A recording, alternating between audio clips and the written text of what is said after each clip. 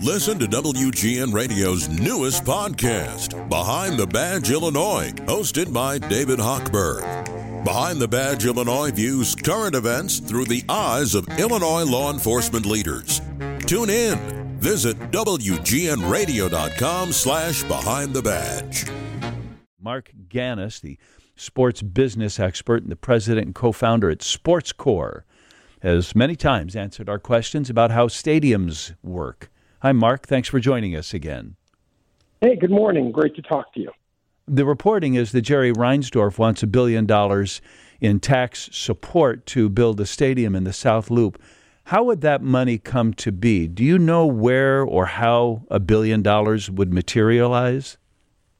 The primary source, as I understand it, would be an extension of the hotel-motel tax that was implemented 20-some-odd years ago by then-Governor Thompson and Michael Madigan, then Speaker Michael Madigan, to build what was the replacement for Comiskey Park. It's undergone a number of names since then. It's now called Guaranteed Rate. And that tax is expected, the bonds on that tax are expected to be generally retired in the early 2030s. And the tax was only applied for that many years when it was first instituted. If that tax is extended out another 30 or so or 40 years, a bond issue can be issued against that tax source, and that would be the primary source of the funding. So in a way, we wouldn't notice any difference in our lives in Chicago, either as citizens or even visitors. That is correct, and that's what makes this an easier approval. Is that it doesn't change things. It just extends them into the next generation or two. That is exactly right. That's the beauty of using this tax source. Didn't I also see that they would have a special taxing district around the stadium for $400 million, or is that what you just described? No, that's a separate item, and that is going to be that'll be more challenging to get through, because that area would be developed and the taxes generated pretty much regardless of whether a baseball stadium is built there. That's the way the city is evolving, and it's growing down into that area. So that is the one item that, although it has the same beauty, it doesn't take money out of existing budgets. It does take money out of what would otherwise happen, meaning the money that the government would otherwise get. Yeah. And so that one I expect will be tougher than the tax bond, the hotel tax bonds. You'll understand why this feels a little like, say, the tollway, where they said, we'll just put up the tolls long enough to build the road, and then nobody will have to pay. Or when there's any kind of an income tax increase, but it never goes away. And so while it's easy to maybe be indifferent to same old taxes rather than a decrease in taxes, I wonder if this is really a good idea financially. That is, at some point, people say, I'm not going to go to Chicago, or maybe I'm going to stay in a hotel downtown. I mean, those are real dollars. Well, those are real dollars, and the point that you're really getting to is, could those dollars be used for some other new purpose? Yeah. I mean, think about what's happening with the migrant crisis now, and they're trying to find new dollars. They don't exist. Think about the tax that Mayor Johnson wants to put on to help house the homeless. On real estate sales. Those are new needs, and if you take money from future sources and you commit those today, then you don't have that money for when new needs come up, like migrants, like homeless, by way of example. Sure, so I like that point. You're asking a very, very cogent question. But that doesn't mean our politicians ask the same cogent questions.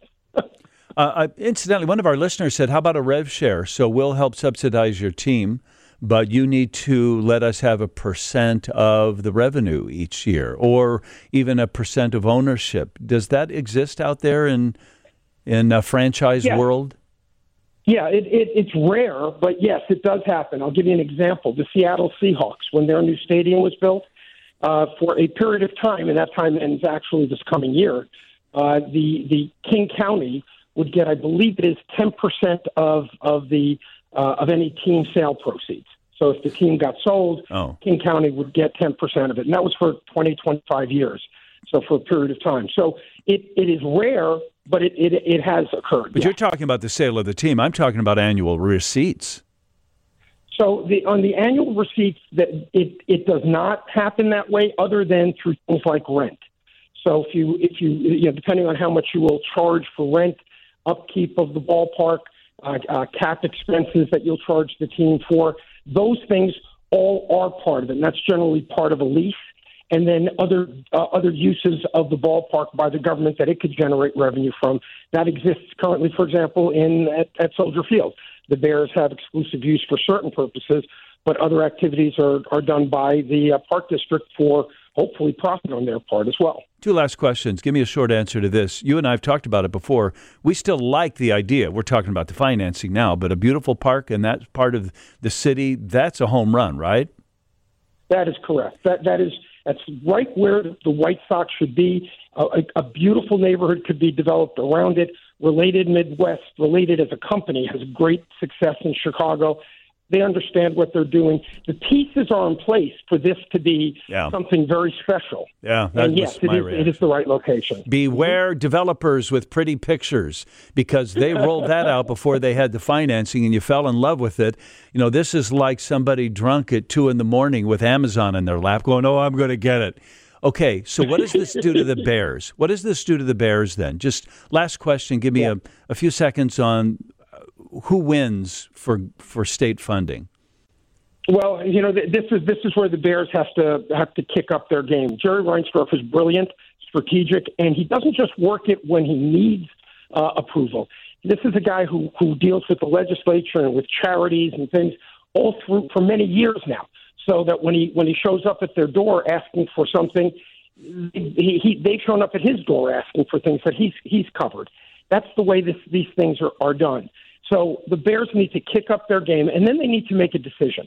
Are they going to take a risk on time for something within the city of Chicago, or will they try and find a way to get into this deal, but at Arlington Heights, where the land is there, where they own it already, and where they don't have a fight with Friends of the Park and the Lakefront Protection Ordinance to battle? That's a strategic decision that is being foisted on them to be made probably before they're ready for it.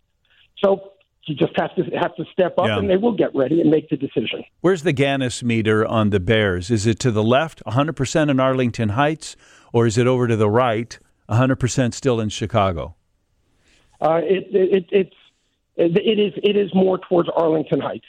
Arlington Heights has made a great deal of sense. It's where their fan base is. It's where they could build ancillary development to help offset the capital costs of the state of a domed stadium. Which, by the way, people think it'll be $2 billion. It'll cost $3 billion.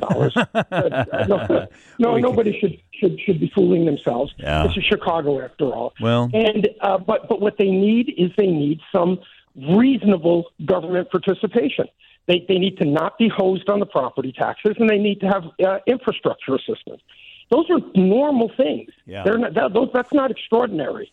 I thought it was interesting, the article in the paper last week, the 3 school superintendents in that area said, don't blame us. This isn't us. Mark, let's you and I talk again another day. It's always fascinating to visit with you. Thanks for your help. My pleasure. Anytime. Marc Ganis, sports business expert, president and co-founder at SportsCore.